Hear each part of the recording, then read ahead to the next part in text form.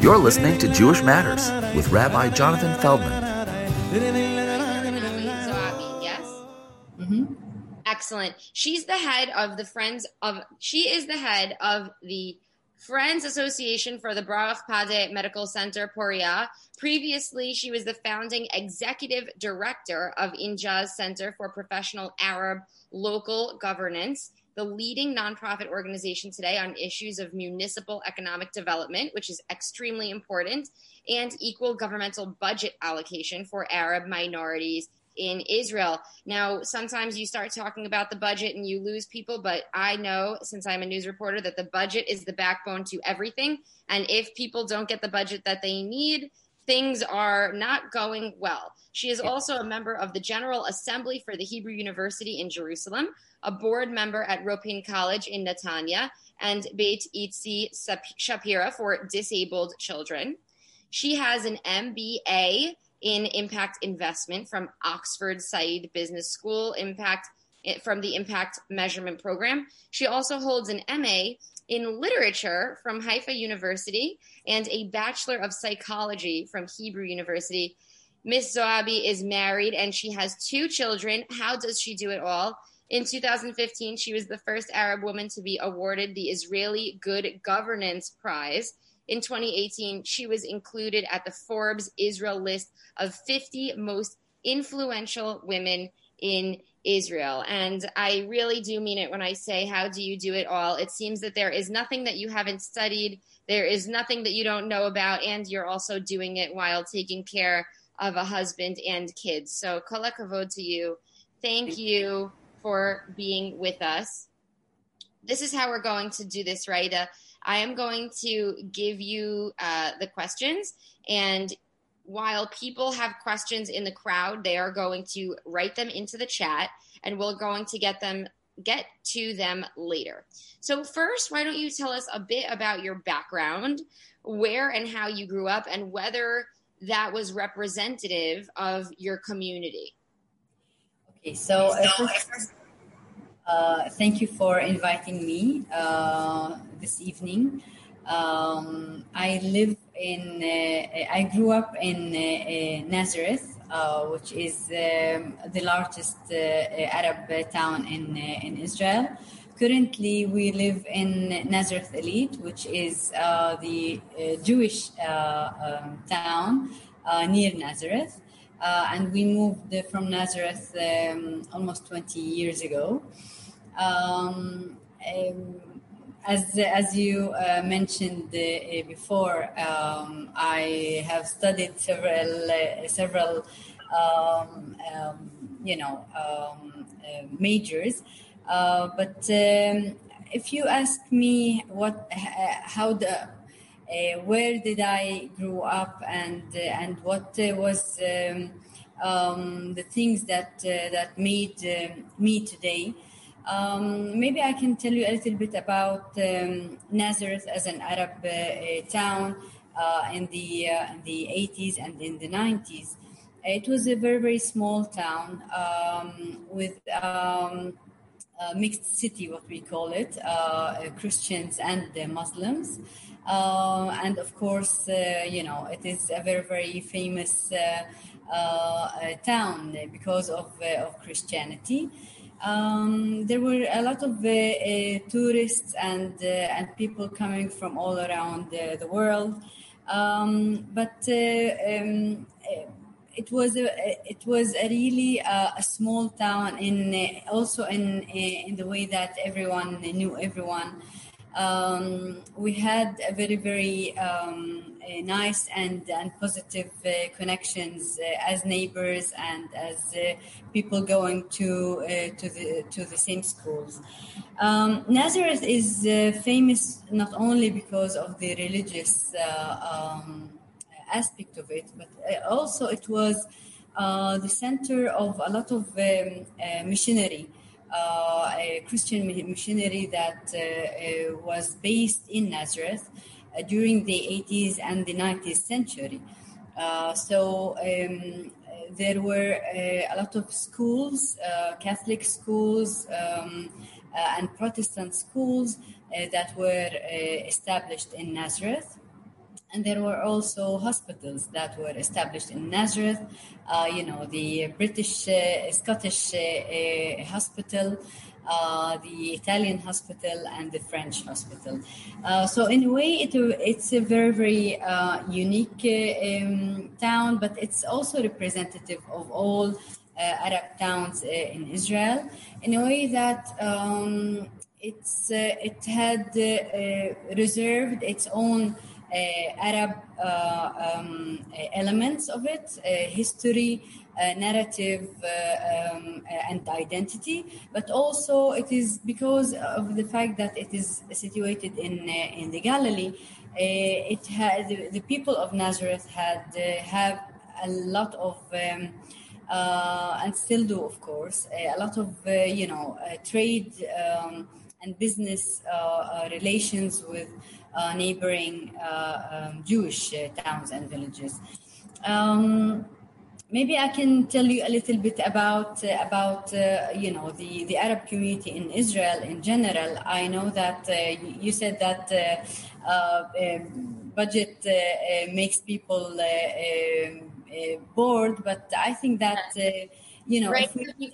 Before you go on, I just want to state that we are now broadcasting live on Facebook. And before we continue, I just want to reorient anyone who's joined us late or who is now watching us on the live instead of through the Zoom. We are here with Raida. She is an activist for the Arab community, and she's going to speak to us about her story, about how she's taken all of her different degrees and experiences in life and uses them today for improving economic circumstances for the Arab community. She is from Nazareth, and anyone who's joining us, we are now on the Sunset Series. The Sunset Series is our event that we host every Monday night at 8 p.m. Israel time, 1 p.m. Eastern Standard Time. We're currently doing the Sons of Abraham, which is a mini-series. Within the Sunset Series, we're highlighting different communities that all claim Abraham as their ancestor. And now we are with Raida. She is telling us about her experience. And please go ahead, tell us, you were telling us about how the budget may seem a little bit boring, but it's very impactful. And here's why. I encourage everyone to hold their questions and put them in the chat. We'll get to them at the end. Okay, so we will start with a little bit of numbers. I promise you that there will be much more stories than numbers, but I think that it's important for us to level on the actual facts. So the Arab community in Israel is almost 20% of the total population of citizens in Israel, about 2 million people. Half of the Arab community in Israel are under the age of 25, so it's a very, very young population, and this is something that is also very important, and I will tell you in a bit why it is important. If you look at the socioeconomic level of the Arab community in Israel, it is usually in the lower levels of socioeconomically speaking, with higher rates of unemployment. And maybe if, for example, if we look at the rate of students that had graduated from high school with a high school degree, the rate of students within the Jewish community is 75%, while on the Arab community in Israel, the rate of students with a degree of high school degree is 60%. On the other hand, if you look at the income, the lower income, if you look at the Arab community in Israel, 70% of the Arabs in Israel are having or are receiving the lowest income in all rates of the Israeli economic, while on the Jewish community, we're talking about less than 30%. This is due to a lot of reasons. One is historic, of course, because until the mid 70s and until the first years of the 1980s, the Arab community in Israel was marginalized in the economic and in the higher education spheres within Israel. After the 90s and the year 2000, that changed, mainly because of the fact that Israel had wanted to be part of the OECD community. The OECD community is a very, very prestigious international economic club, and the OECD said basically to the state of Israel, if you do not invest in the ultra-Orthodox community, the Jewish ultra-Orthodox community in Israel, and the Arab community in Israel, the economics of Israel will not develop by 2050. So there are a lot of obstacles when we talk about the development or the socioeconomic development within the Arab community. But me, as a social and political activist, I choose to be a much more optimistic person, and in that sense, I choose also to look at the bright sides, and I will give you 2 or 3 numbers, and then I will talk about more of the personal work that I do. In the last decade, there is a raise of 15% of number of Arab students going to higher education in the Israeli universities. Out of them, of all Arab students in Israel, 70% of all students in Israel are women. So this is something that, if you compare it 20 years ago, this is a remarkable revolution. We can see that Arab women, Arab young women in the Arab community in Israel are really the agents of change. Whether it's on the employment sphere, whether it's in higher education, you can see that there are more and more senior officials in municipalities, in the media, in the businesses, and even in politics.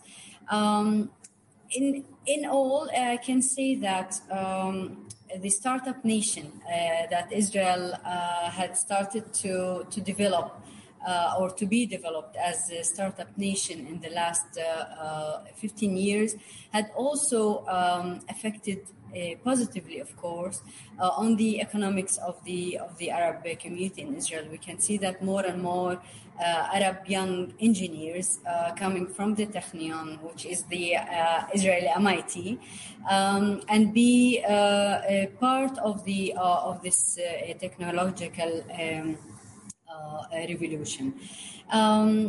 Why do I do what I do in general? Maybe I can tell you a little bit about my own personal journey. 20 years ago, I was a young mother of 2, and we lived in Nazareth. We lived in a really nice neighborhood, and during that time, it was a very, very peaceful and calm neighborhood. But more and more people had been involved in violence and in a positioning of illegal weapon in the Arab towns and villages. And there was one incident where my daughter's birthday event was, and we were just getting inside our house, getting out of the car, and there was a huge fight between two people from the neighborhood, which they brought up their illegal guns, and they started shooting at one another. And for me, it was a very, very traumatic and alarming event. Before that, I wasn't as much as involved as an activist, but for me, I think that event or that day, I understood that if we as a community would continue to talk about the fact that Israel as a state or as policy or as a government is prejudiced against us and is racist against it, and not to do anything about it, and not to take reality and to be agents of change, nothing will happen. So at that month after that event, I started to work with the Arab local governments, believing that the Arab local governance is the largest, the most difficult, but the largest, most important key for any socio and economical change.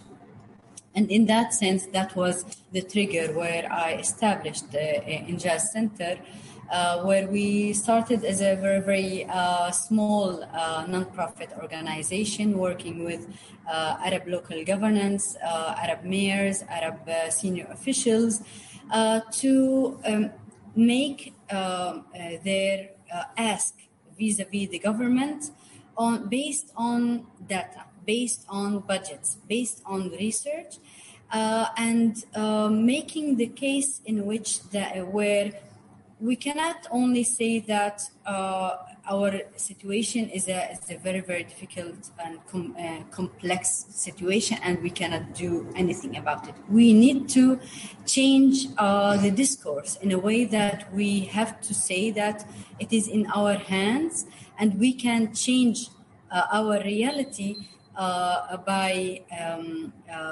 asking and going to the governmental circles of decision making and presenting our own case. Okay. After 10 years, and with this I will end the first question. After 10 years of establishing Injaz became one of the leading non-profit working with the government on budget allocations of almost 15 billion shekel, the 922 governmental resolution. And this is something that I'm, of course, proud of. Excellent. That's very impressive, the way that you were able to grow something from, I'm sure, just having a couple of people working with you. How many employees do you have now? How many people work there now? Well, I stepped out as being the CEO of Injaz 3 years ago. And when we started, it was only me at the beginning. And when I left Injaz, it was a large organization with a very, very well-established work with almost 70 Arab municipalities. Wow, unbelievable. Excellent growth. That's awesome. Now, describe for us a little bit the makeup of the Arab-Israeli or Israeli-Arab community in terms of religion. There are Muslim groups, there are Christian populations. Would you say that these two different religions are making Arabs very different? Are they similar? Are there cultural differences? Can you tell us a bit about that? So, first of all, Arab citizens of Israel are indigenous people. Our great grandfathers and mothers lived here, and the Arab community in Israel live mostly in small towns and villages in the Galilee, in the center of Israel, and in the Negev. Part of the Arab community also live in what we call mixed cities, which are Akka, Haifa, Yafa, Ramli, and Lod.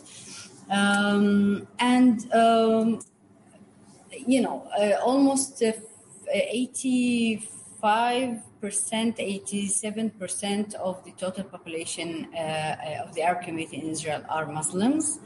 There is almost 7% that are Christians within the Christian community. The Christian Arab community, there are, of course, Protestants, Catholics, Greek Orthodox, etc. And also there are the Druze community, which is also an Arab community. They are not. They have their own religions, but they are also Arabs. We are all Arabs. We have the same history. We have the same traditions. We have the same narrative. And we have the same, of course, the same reality. But there are several nuances, of course, more on the cultural nuance. I am Muslim, Arab, and I grew up in a mixed town of Muslims and Christians in Nazareth. I learned in my high school. It was a private Catholic school, so it's a very, very tough school, but it's a very good one. I have a lot of Christian friends. I have also a lot of Jewish friends, obviously. For me, being a friend of someone, I look for people that have good values, that are human, that are humane, people that are humble, and people that accept me for who I am. So these are my friends. We grew up in a town where our neighbors were Christians. So every time we have Christmas, they invited us to put the things on the tree, etc., etc. So it's a nice relation. To be a little bit more on the depth side, I think that there are times where, sadly speaking, Christians and maybe also Druze feel that they are a minority within a minority. There are sometimes there are sort of a tension. I think that the Muslim community within the Arab community, the Muslim community, because of the fact that we are the majority, we are responsible to making sure that we are inclusive and that all minorities within the Arab community feel that they are part of the total population. And do you believe that there's enough cultural similarities between Muslim Arabs and Christian Arabs that it's very seamless? Or would you say that the culture is the same, but the religion is different? Yeah, the culture, of course, is the same. Well, it's the same music, it's the same literature, it's the same narrative, it's the same heritage, it's the same food, which is very, very important as well. But as I said, there are different nuances based on the fact of that religious is also culture. And religious symbols are something that also affect the culture. Excellent. Thank you so much. It's very interesting. I'm from New York, so I went to public school and I had every type of person in my class. So I relate to that. But I think when you come to Israel, you have all these questions when you didn't grow up there. You have all these questions about who's getting along with who and who identifies with who and who relates to who and in what way. And so it's interesting to hear hear from you. So our next, I think that one of the problems, the fundamental problems in Israel as a state is the fact that we have four different separate educational systems. We have the Arab educational system, whether it's within the private Catholic schools or the governmental public schools, and this educational system is run and is managed in Arabic. We have what is usually referred as the regular Israeli Jewish educational system. We have the religious Jewish or religious Zionist educational system, and we have the ultra-Orthodox Jewish educational system. And the fact that you can spend your entire 18 years from the beginning of your life without meeting any other kid from those other three educational system, and you have a totally different curriculum. You have a totally different, I wouldn't say values, but you have a totally different aspects of that emphasizes what is education, whether it's what do you emphasize on religion, or you emphasize on Zionism, or you emphasize on math and English, etc., etc. So it's very. I think that this is one of the main obstacles, mainly for currently, but also in the future, that would prevent communities in Israel interact, deeply understand the differences, but also the similarities between each one and one. Absolutely, that's very important. So, are you an advocate for bringing people together in the education system? Well, I think that I believe in a somewhat in a hybrid model, in a way that I believe and I understand and I agree of the importance to keep for each educational system its own identity. For me, for my kids, I want them to be taught, the Arabic literature and the Arabic history, etc., etc. But what I think should be done is, in addition to this first floor, what I call it, a first floor of very, very separate educational system, I believe that there should be the building of a second floor where a much more civil or civic mutual educational system should be established, where students from every school can be aware of what is important for other students from the other educational system. And when I look at our politics in Israel, I think that it is a reflection of this separation. We are in Israel very, very, we're very, very experts in the politics of identities, but I think that there should be another layer to be built, taking the civil identity and promoting it, developing it, and bringing content to it. Very interesting. Thank you for sharing that unique idea. So tell us a little bit about the what we can learn as a distinction in the Arab Muslim society. So give us a little bit of a picture of some religious customs, some cultural customs, things that might be different in the social structure, or religious things that we may not know about.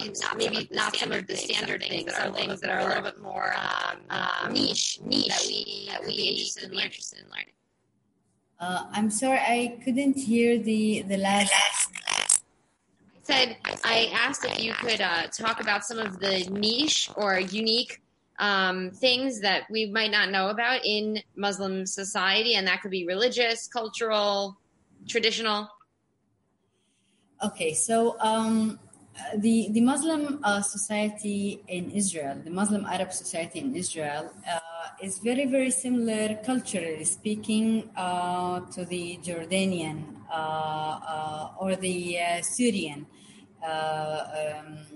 Muslim Arab society, culturally and tradition-wise.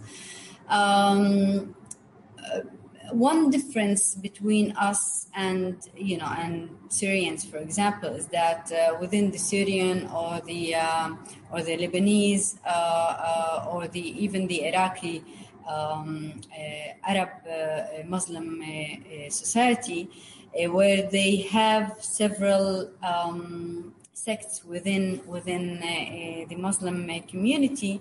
They have Sunni and Shia and other different sub-communities. In Israel, the Muslim community is all Sunni. We don't have any Shia. So it's a much more relaxed community in this sense. Culturally speaking, I can say that, and this is something that is similar to what trends that are happening in the Arab world and also in other parts of the world, where you can see that more and more people, young people, and it doesn't matter if there are more academics or if they are more, professional, etc. More and more people are getting closer and closer to religious, or may I say to practicing religion. And I think that this is part of maintaining some sort of identity, a cultural religious identity. You can see that more younger people are fasting in Ramadan, going to the Hajj in Saudi, pilgrimage, and there are more and more people, young people as well, that are going to the mosque, pray on Fridays. But again, if I want to emphasize that doesn't say a lot about the political translation of it, because I think that more people from our community getting more, practicing more religious, it doesn't say that they are. Their politics is more of saying that we want to be a part of the Israeli political environment. If you look even at our political parties in the last couple of weeks. The Islamic movement within the Knesset is leading a very, very brave, if I say, trend where they are saying that, okay, maybe, the Likud party and its leader, Bibi Netanyahu, is not our partner on the political platform, but we have to negotiate with the Likud government in order for us to get more advanced on budget allocations for the Arab community. So there is much more pragmatism in our politics. There are a lot of trends that you can see that are resembling to what is happening also in the Arab world. Okay, great. Very interesting about more religious people coming back to the religion. This is a two-part question. How do you and your community view the place of Arab society in Israel today? What are your thoughts and feelings about about being a minority in a Jewish state? And what are the most politically pressing socioeconomic issues for the Arab people in Israel today? Okay, so I will start with the first question. I would say that the Arab minority in Israel are constantly reminded of the fact that we are a minority. Even if you go and drive, a main road or a main highway in Israel, you can see that there are, the signs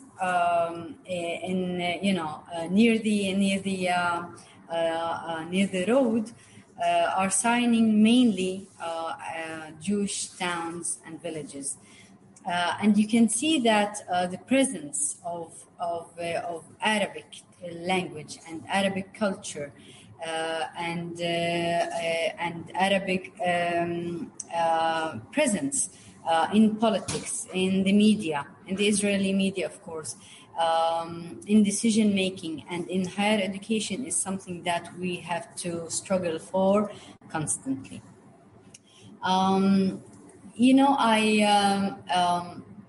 After I graduated from high school in Nazareth, I went and started my bachelor degree in Jerusalem, in the Hebrew University. And I majored in psychology. And there in our class, we were 120 students. And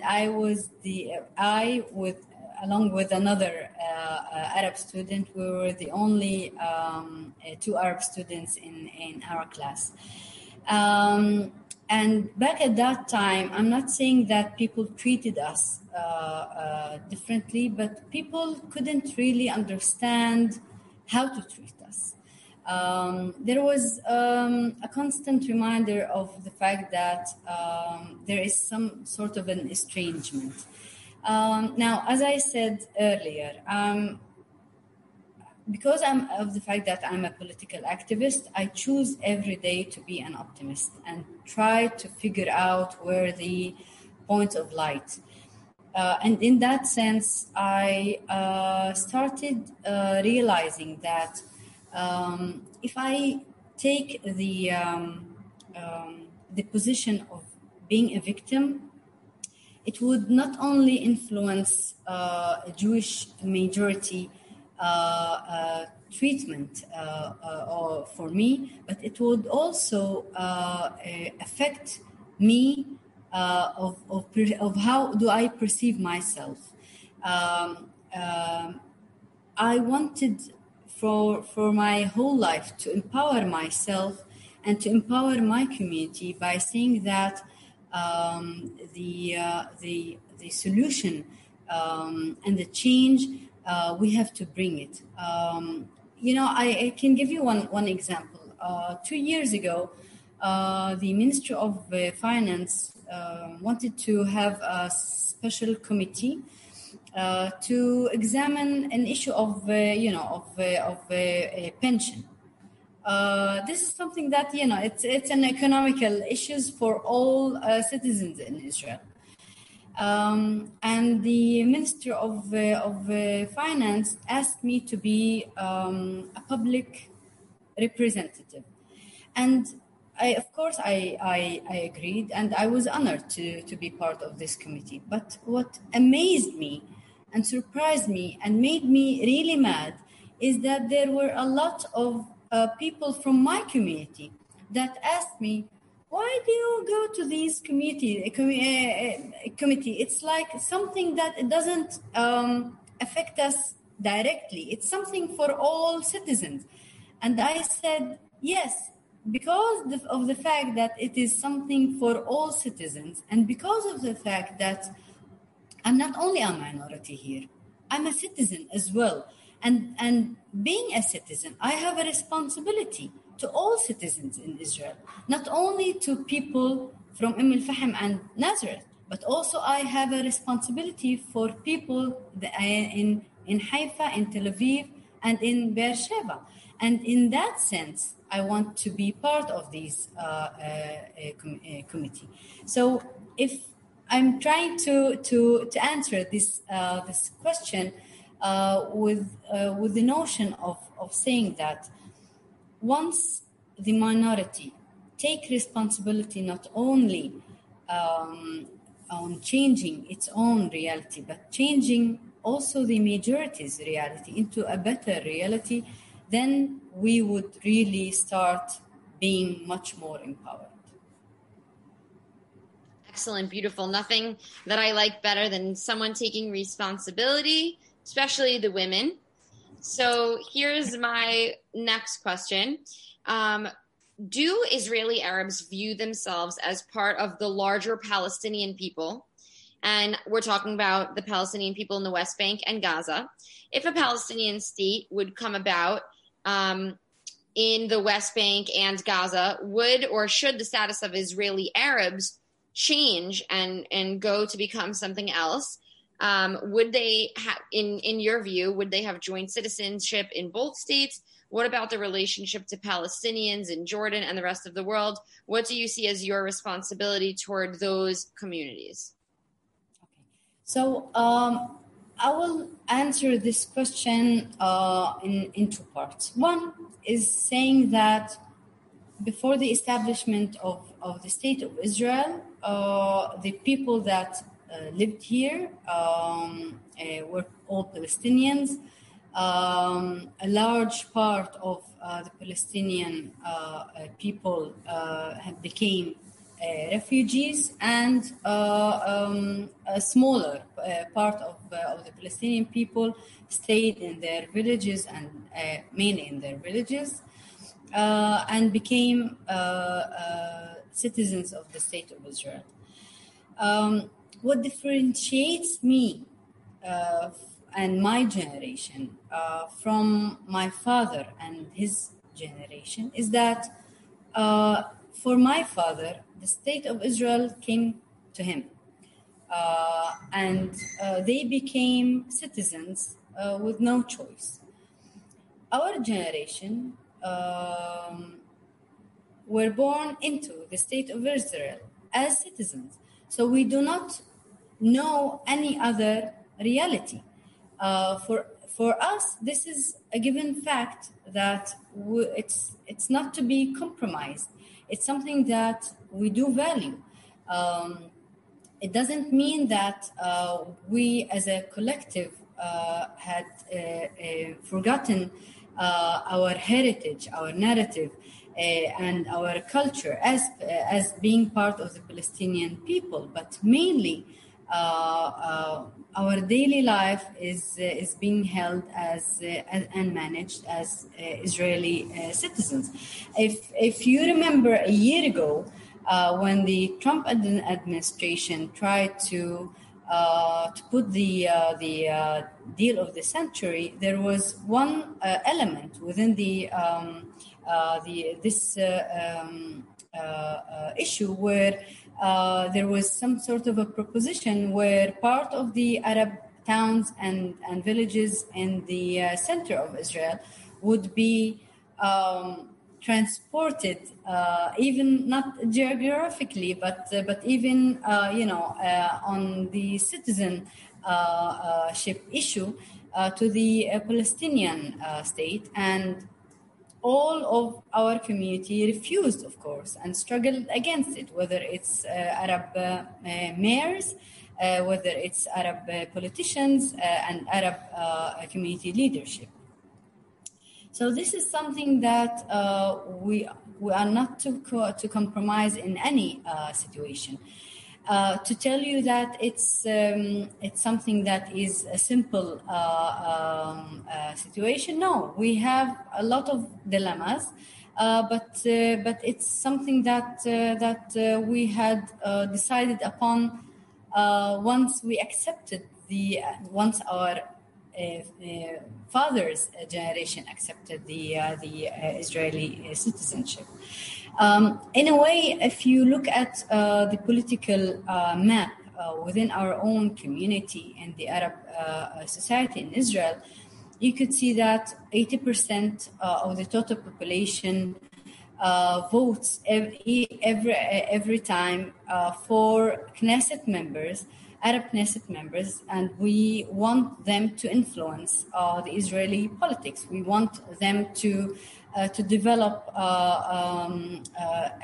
the notion of and the content of what does it mean to be an Israeli citizen in this state. So this is something that is clear cut for us as well. Okay, great. So I suppose your answer would be some people took on the citizenship, some people's parents took on the citizenship, and some people were in the other territories, and so it all depends kind of on where you're from, what you believe today, and who your parents are. Yes, but generally speaking, every Arab that lives within the Israeli borders is a citizen, is a full citizen. There are, of course, Arab Palestinians that are living in Eastern Jerusalem, which they have a very, very specific situation where they are not considered to be citizens. They have the Israeli passport, but they don't have citizenship yet. Okay, thank you. Moving on to our last question, and then we're going to take questions. What do you see as the future for the Arab community in Israel? Do you see the Arab parties in the Knesset becoming part of a future government instead of being in opposition? What do you see as the best possible outcome for harmony, prosperity? How do we achieve that? Okay, so I can bring you one example to realize the potential, the huge potential of the Arab community as major players in the future of the state, whether it's economical, political, social, and cultural. After the Dubai or the Gulf area peace treaties with Israel last summer, there was like huge movement of trade, of collaborations, business collaboration, whether it's technological, whether it's research, whether it's tourism, from the Arab citizens of Israel to the Gulf countries. And I'm presenting this example mainly to focus on the potential role of the Arab community in Israel. I always say that we are the only community in the world that are the creation of both worlds. We are the creation of the Western democracy, but we are also the creation of the Eastern Arab world. And in that sense, we understand and we speak the two languages, not only Arabic or Hebrew, but we understand fully what does it mean to be an Arab and what does it mean to be an Israeli. And in that sense, I hope that we will play a larger role in the future, also in peace building, because for me, peace is not only signing the contract. It's also, it means building peace within communities, building peace between people. You asked also about being part of any future coalition. I think that the last year had brought us a lot of surprises in the political map within the Arab leadership.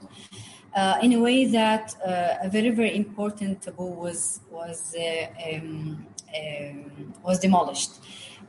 For the first time ever, the Joint Arab List in the Knesset had recommended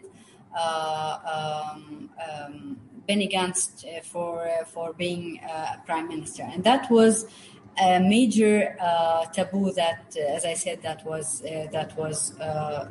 broken. I guess that in the coming years we will see more and more surprises in the actions taken by Arab politicians in the future. Very exciting times. I believe with you. I feel the change.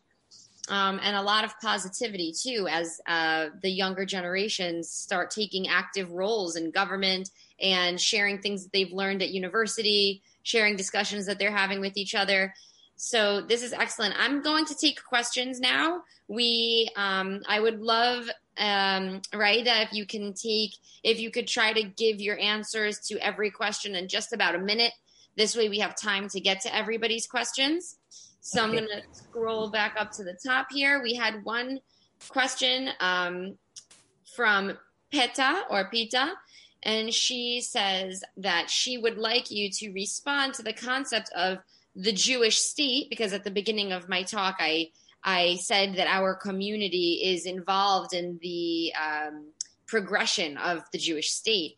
And so a couple people were interested to know, is this a politically loaded term for you? How do you feel about the term, the Jewish state? Okay, so in 1 minute, as I said, being an Arab citizen of the State of Israel holds a lot of dilemmas and difficulties and complexities.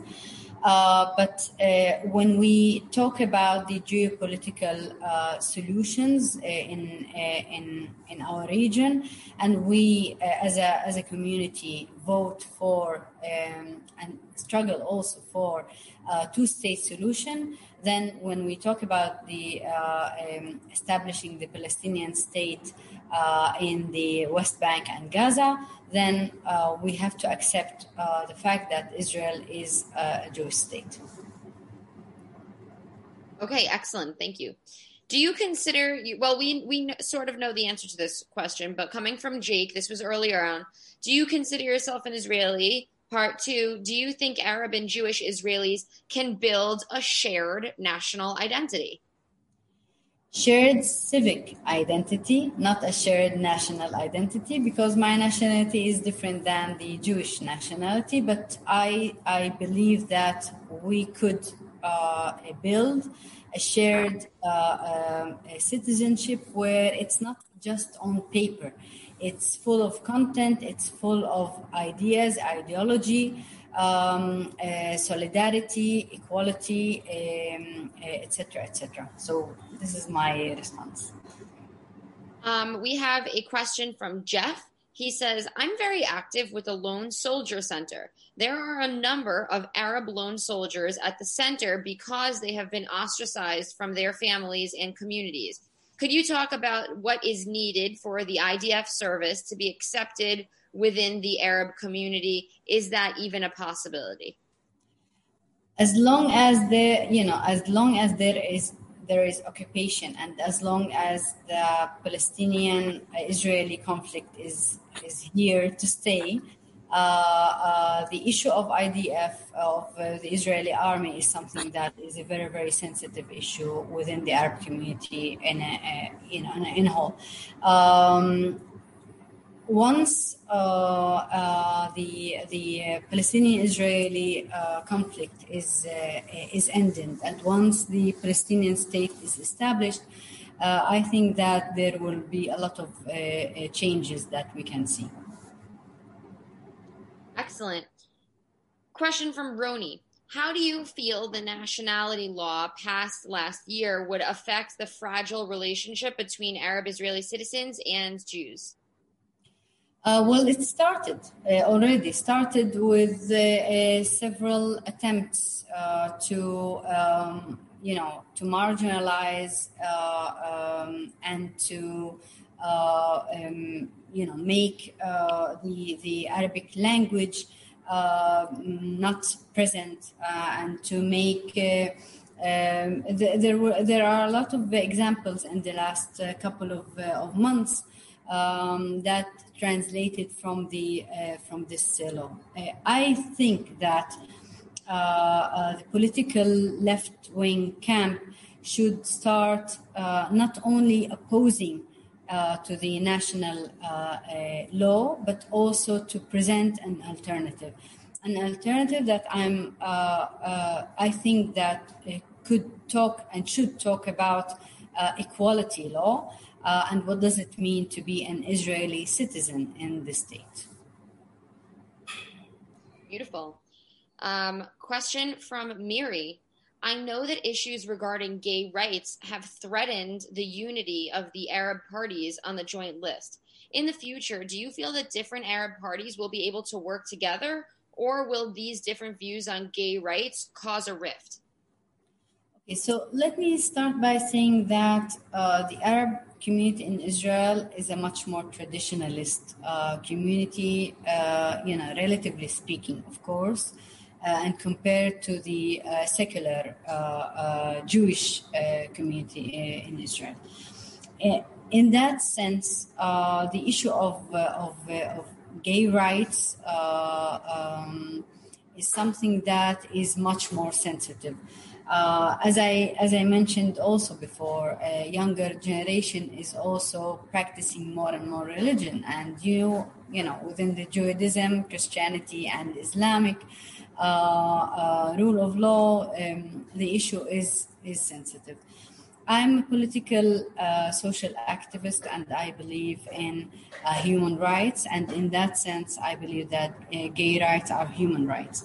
But I also believe in the power of change, and I believe that in that sense there is an evolution that is happening. We are part of the world, globally speaking, and we are also affected by things that are happening in Israel and also internationally speaking. So do you believe that the parties are going to be able to come to an agreement at some point in the future or become more progressive? There is, the Arab political parties. There are 4 Arab political parties that are presented in the Knesset, and each one has a very, very, very, very strict identity, politically speaking.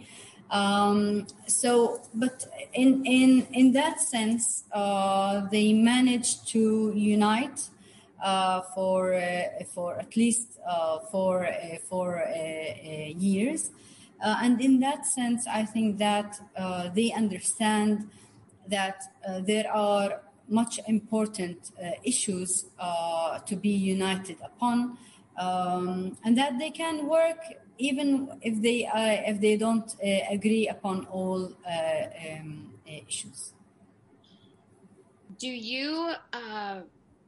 Does your activist work extend into the West Bank or Gaza, or do you focus only on Arab communities within Israel? Me personally, I focus on my work within the borders of the Israeli state, working with the Arab community in Israel. There are several Arab NGOs in Israel that work with other NGOs in Ramallah, mainly in the West Bank, on humanitarian issues, on women's issues, students, etc., etc.